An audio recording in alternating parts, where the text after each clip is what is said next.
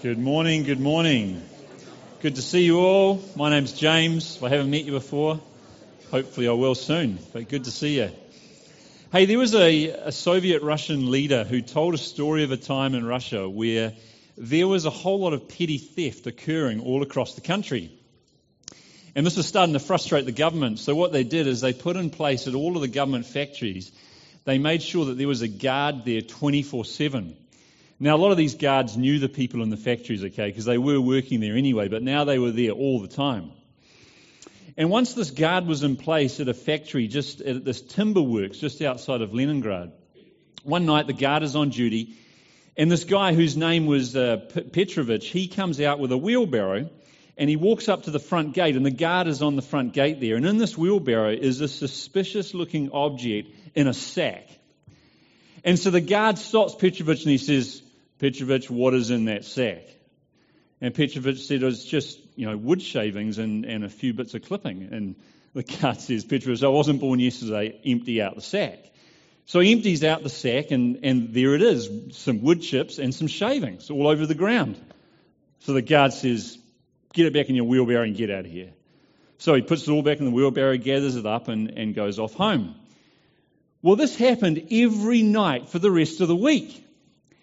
And finally, by the end of the week, the guard is getting really frustrated. And he is thinking, this guy, there is something in that sack and I can't work it out. And so he stops Petrovich and he says, "Listen, I will let you off, okay, but you've got to tell me, what is it that you are stealing?" And he looks at the guard and he says, "Wheelbarrows, my friend. Wheelbarrows." And isn't it interesting that you can be given the simplest of missions, stop theft. And you can be distracted by this thing that you never saw coming. And in this world today, right, we are distracted all the time, aren't we? I mean, there are distractions going everywhere. Whether it's emails or text messages or Facebook or WhatsApp, there are distractions everywhere around us.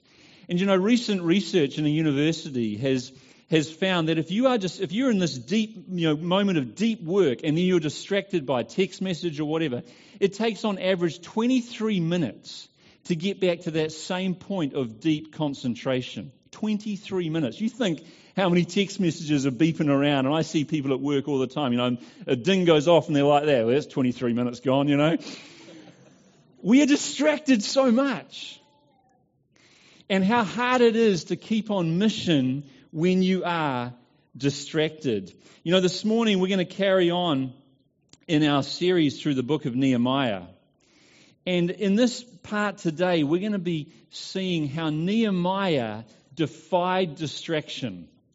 How he was so focused on a mission that no matter what came to distract him, he wouldn't be defied by it. And today we're going to discover 5 defenses for defying distraction, okay? So if you've got a Bible, open it to Nehemiah chapter 6, and I'm going to read the whole chapter. This is an amazing narrative, or you can read it on the screens behind me. This is what happens.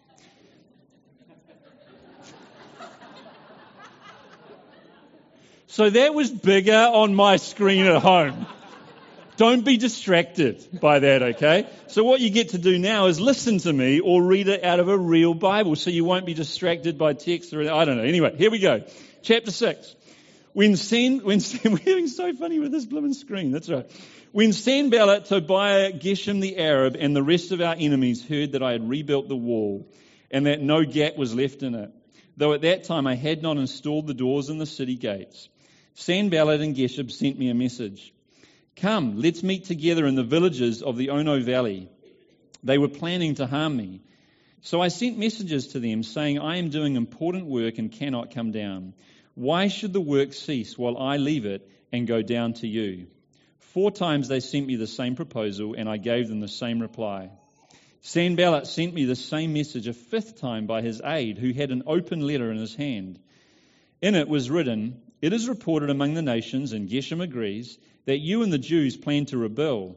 This is the reason you are building the wall. According to these reports, you are to become their king, and have even set up the prophets in Jerusalem to proclaim on your behalf, 'There is a king in Judah.' These rumors will be heard by the king. So come, let's confer together." Then I replied to him, "There is nothing to these rumors you are spreading. You are inventing them in your own mind. for they were all trying to intimidate us, saying they will drop their hands from the work and it will never be finished. But now, my God, strengthen my hands. I went to the house of Shemaiah, son of Deliah, son of Mehetabel, who was restricted to his house. He said, let's meet at the house of God, inside the temple. Let's shut the temple doors, because they're coming to kill you. They're coming to kill you tonight. But I said, should a man like me run away? How can someone like me enter the temple and live? I will not go. I realized that God had not sent him because of the prophecy he spoke against me. Tobiah and Sanballat had hired him. He was hired so that I would be intimidated, do as he suggested, sin, and get a bad reputation in order that they could discredit me. My God, remember Tobiah and Sanballat for what they have done, and also the prophetess Noadiah and the other prophets who wanted to intimidate me. The wall was completed in 52 days, on the 25th day of the month Elul. When all our enemies heard this, all the surrounding nations were intimidated and lost their confidence, for they realized that this task had been accomplished by our God. During those days, the nobles of Judah sent many letters to Tobiah, and Tobiah's letters came to them.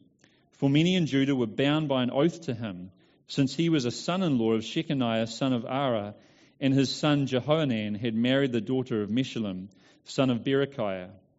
These nobles kept mentioning Tobiah's good deeds to me, and they reported my words to him, and Tobiah sent letters to intimidate me. So Nehemiah and his fellow Jews, if you haven't been here in the last few weeks, the story has been that they have been rebuilding the walls of Jerusalem. And in verse 1 here in chapter 6, we read that the job is almost done. Only the gates are still to be put on. And Sanballat and Tobiah and Gershom and the others that have been intimidating them and persecuting against them, they realize this is their last chance.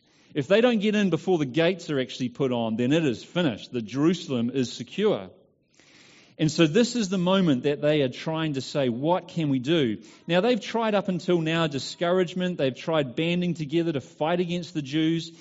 But as we've seen over the last few weeks, nothing has been successful. And now the task is almost done.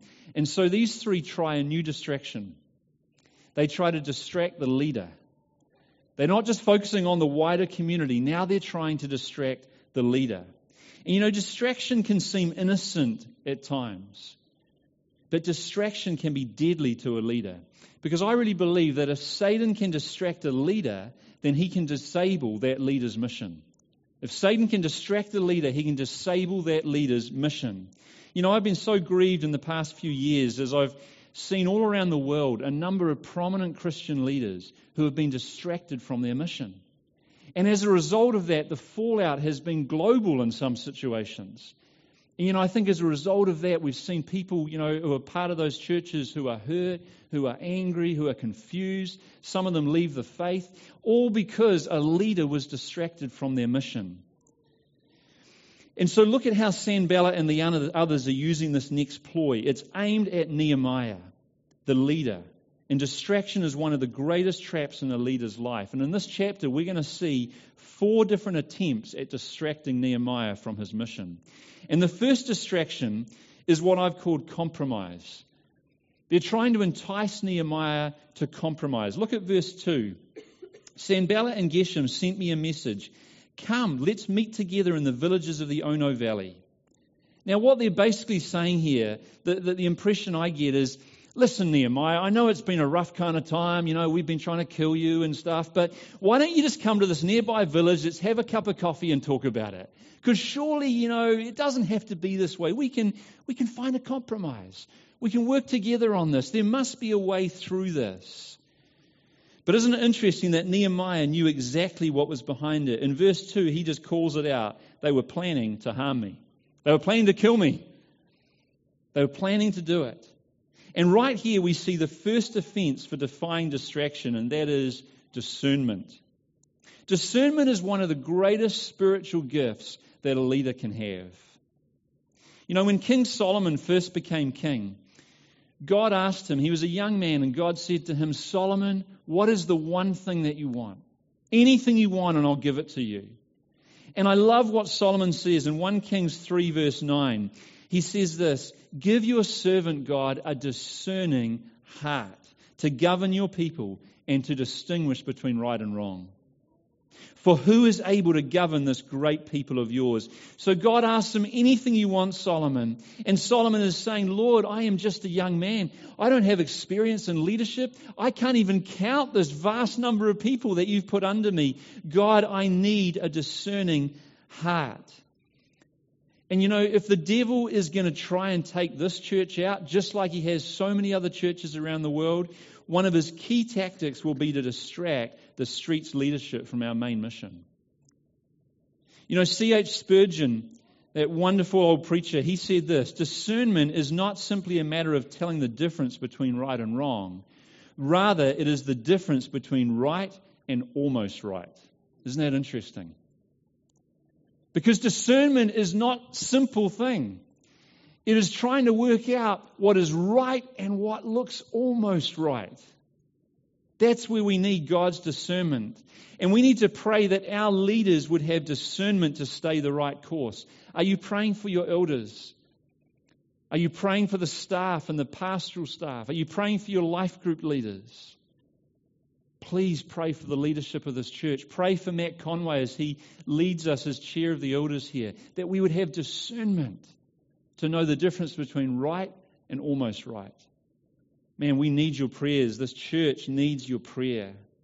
Nehemiah's first defense was discernment. His second defense, I believe, was a crystal clear mission. Verses 3-4. So I sent messengers to them saying, I am doing important work and cannot come down. Why should the work cease while I leave it and go down to you? 4 times they sent me the same proposal and I gave them the same reply. How is that for clarity? He knew what his mission was. It could be summed up in 3 words. Build a wall. That was it. Build a wall. He was so clear on it. Yeah, not like Trump. Build the wall. He was clear on his mission. Trump was clear. Anyway, I'm not going to go there. But if we want to lead ourselves and others away from distraction, we need to be crystal clear on what our mission is, don't we? Whether it's in our business, whether it's in our family, whether it's in our personal lives, and it's in our relationships, in our sport, we need clarity of mission. And you know, as a church, the Church of Jesus Christ, we have the clearest of missions. It's called the Great Commission. And you know, I've sort of summarized it as this: make and baptize disciples. That's it. Make and baptize disciples. And the street's mission statement has a few more words, but it's basically saying that. And then we've added some numbers to it of 4,500 people to be baptized in the Wellington region, because that helps us to understand what it looks like here. But it's the same clear mission. Make and baptize disciples. And so when we make decisions as an eldership or as a staff team, we always ask that question, how is this going to help us to make and baptize more disciples? One of the things I love being on the elder team is that we will have people come to us and say, hey, we are feeling called to mission outside of New Zealand. And I love hearing the stories of people that are on that mission. But you know, the question we always ask as a group is, how is this going to help fulfill the Great Commission? How is this going to help to see more disciples made and baptized throughout this world? And if the answer is it is, then we are onto it. And we are saying, absolutely, go with our blessing. But if it's not, it may be a really good thing they want to do, but it's not that mission, then we'll say, hey, look, if you want to do it, you go for it. But we're not in behind it so much as a church because it's not aligned to our mission. We've got to stay true to the mission. Nehemiah knew what his mission was, and he stayed absolutely true to it. He knew that he could easily get caught up by doing good, by doing something that seemed almost right, but missing the great mission that he was called to. And you know, each of us need that fresh reminder of God on a regular basis. This is your mission.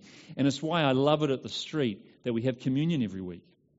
Because every single week we do what Jesus commanded us to do, to take bread, to take juice in our case, and to remember that he died and he rose again for us. And it brings us back to that mission. And we're never going to stop doing that. Because that's what we're here for, is the mission that Jesus Christ has given us. Distraction number 2 that comes in. So the first one I've called compromise. The second one is a character attack. And what happens here in verses 5 to 7 is that Sanballat tries a slightly different tact. He basically says to Nehemiah, have you heard about these rumors that are going on about you? Have you heard about the fact that, what's getting back to the king at the moment is actually you've had a whole different plan about what you're trying to do here. And so he tries to attack the character. And it's really interesting. What he does is he sends a letter to Nehemiah, but you may have noticed in here that it says he sends an open letter. So Sanballat and his mates, they get this letter and they write on it all of these things about what they're accusing Nehemiah to have done, which is really attacking his character. And then just like today, if you send a letter, you put it in an envelope, right? Why? So that people can't read it. Well, back then you would seal the letter so that the postman taking it along wouldn't read it on the way. But this is an open letter, conveniently. And do you think maybe what would have happened along the way is this postman's taking it to Nehemiah and he's going through and he's meeting a number of the Jews and he's going through Jerusalem on his way to Nehemiah, and this letter's open and he's just sort of having a wee read of it, and he gets to the first person and says, you have no idea what's in this letter. Don't tell anyone, but do you realize what Nehemiah's been up to? The first Jew hears it, the second Jew hears it, the third. And this is spreading like wildfire, and his character is under attack. It's an open letter. And this is exactly what Sanballat wanted to happen. It's kind of like, keep it between you and I, but guess what happened to Nehemiah? Let's look at what Nehemiah did. Because you see, I think character attack is one of the most difficult distractions to combat. I mean, every one of us has been through it at some point in our lives, right?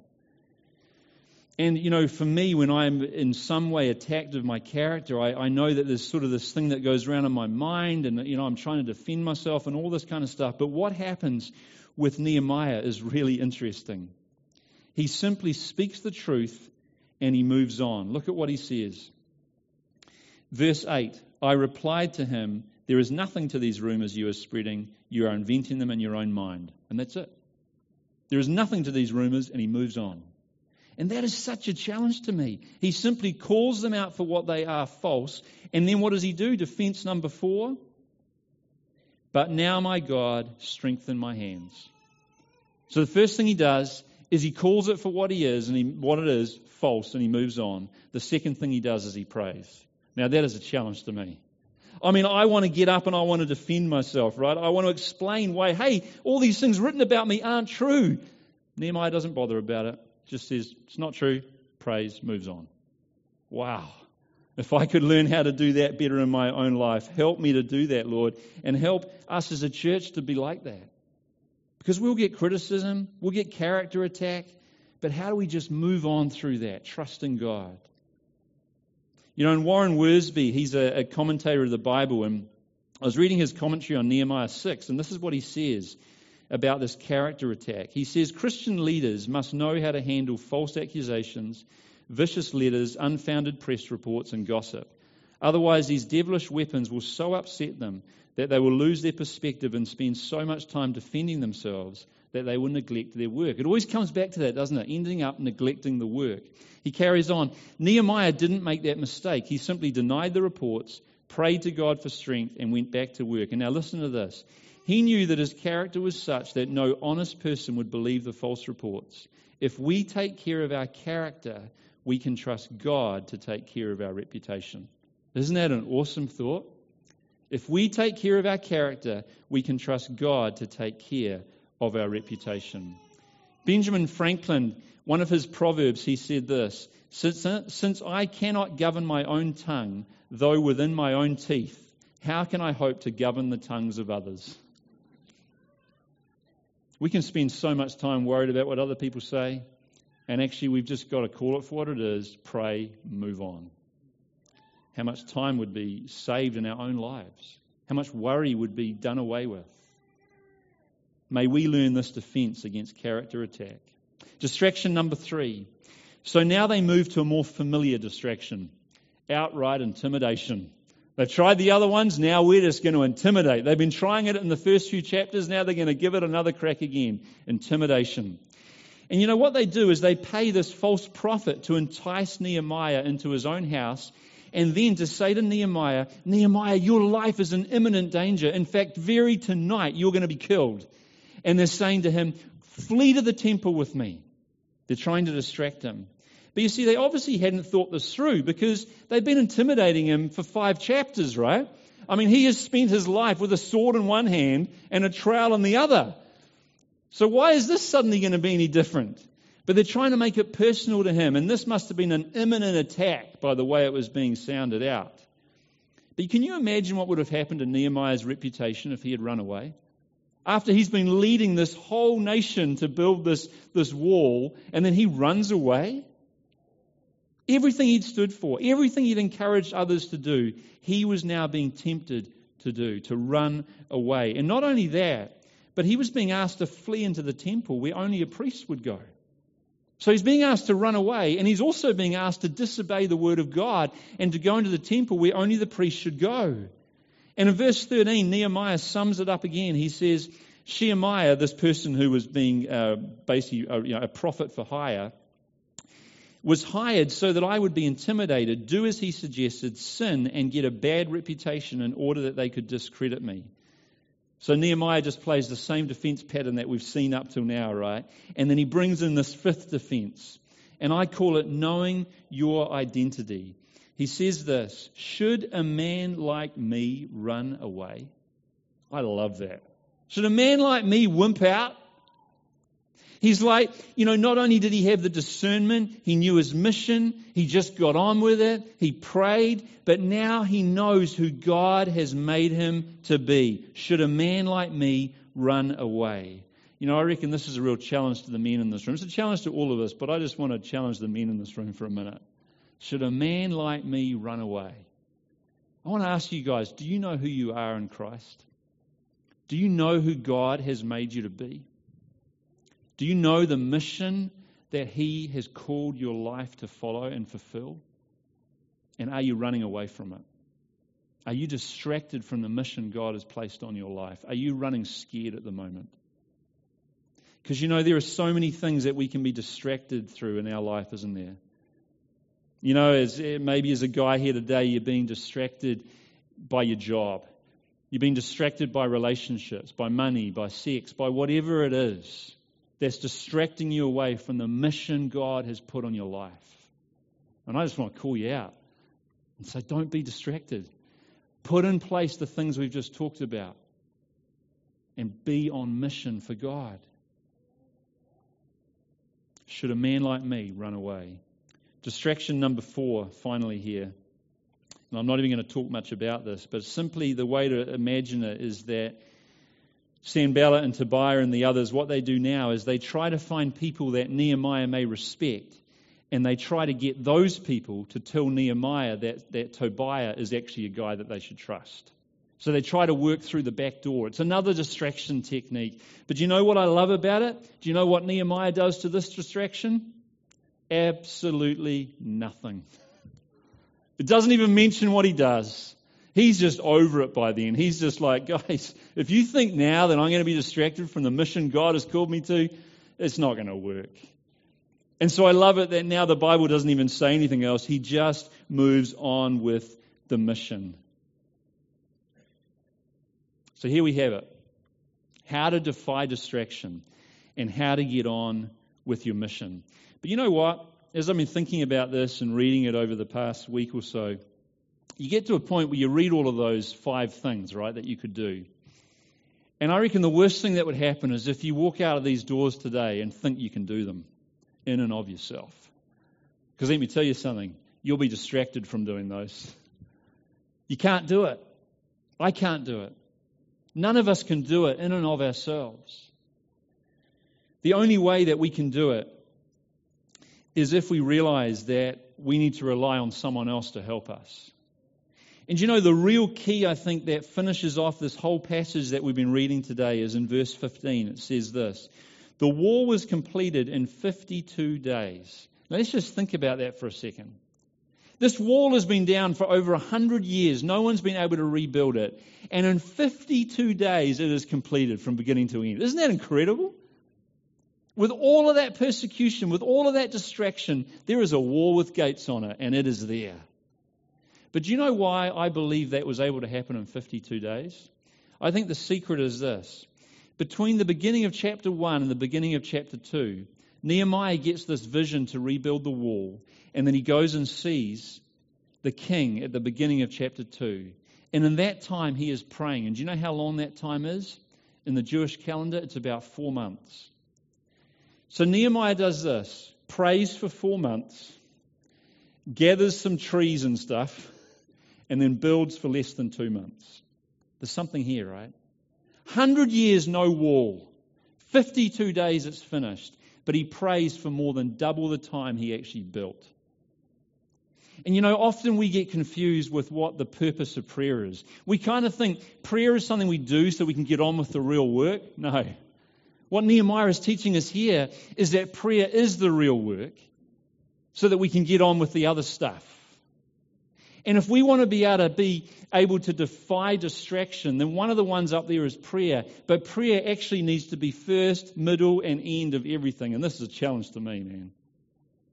If we are serious about being on mission for God, we need to become serious about seeking God so that we can then do the mission. We need to be serious about putting ourselves in a position of absolute dependence on Him so that we can then do the mission. You get it?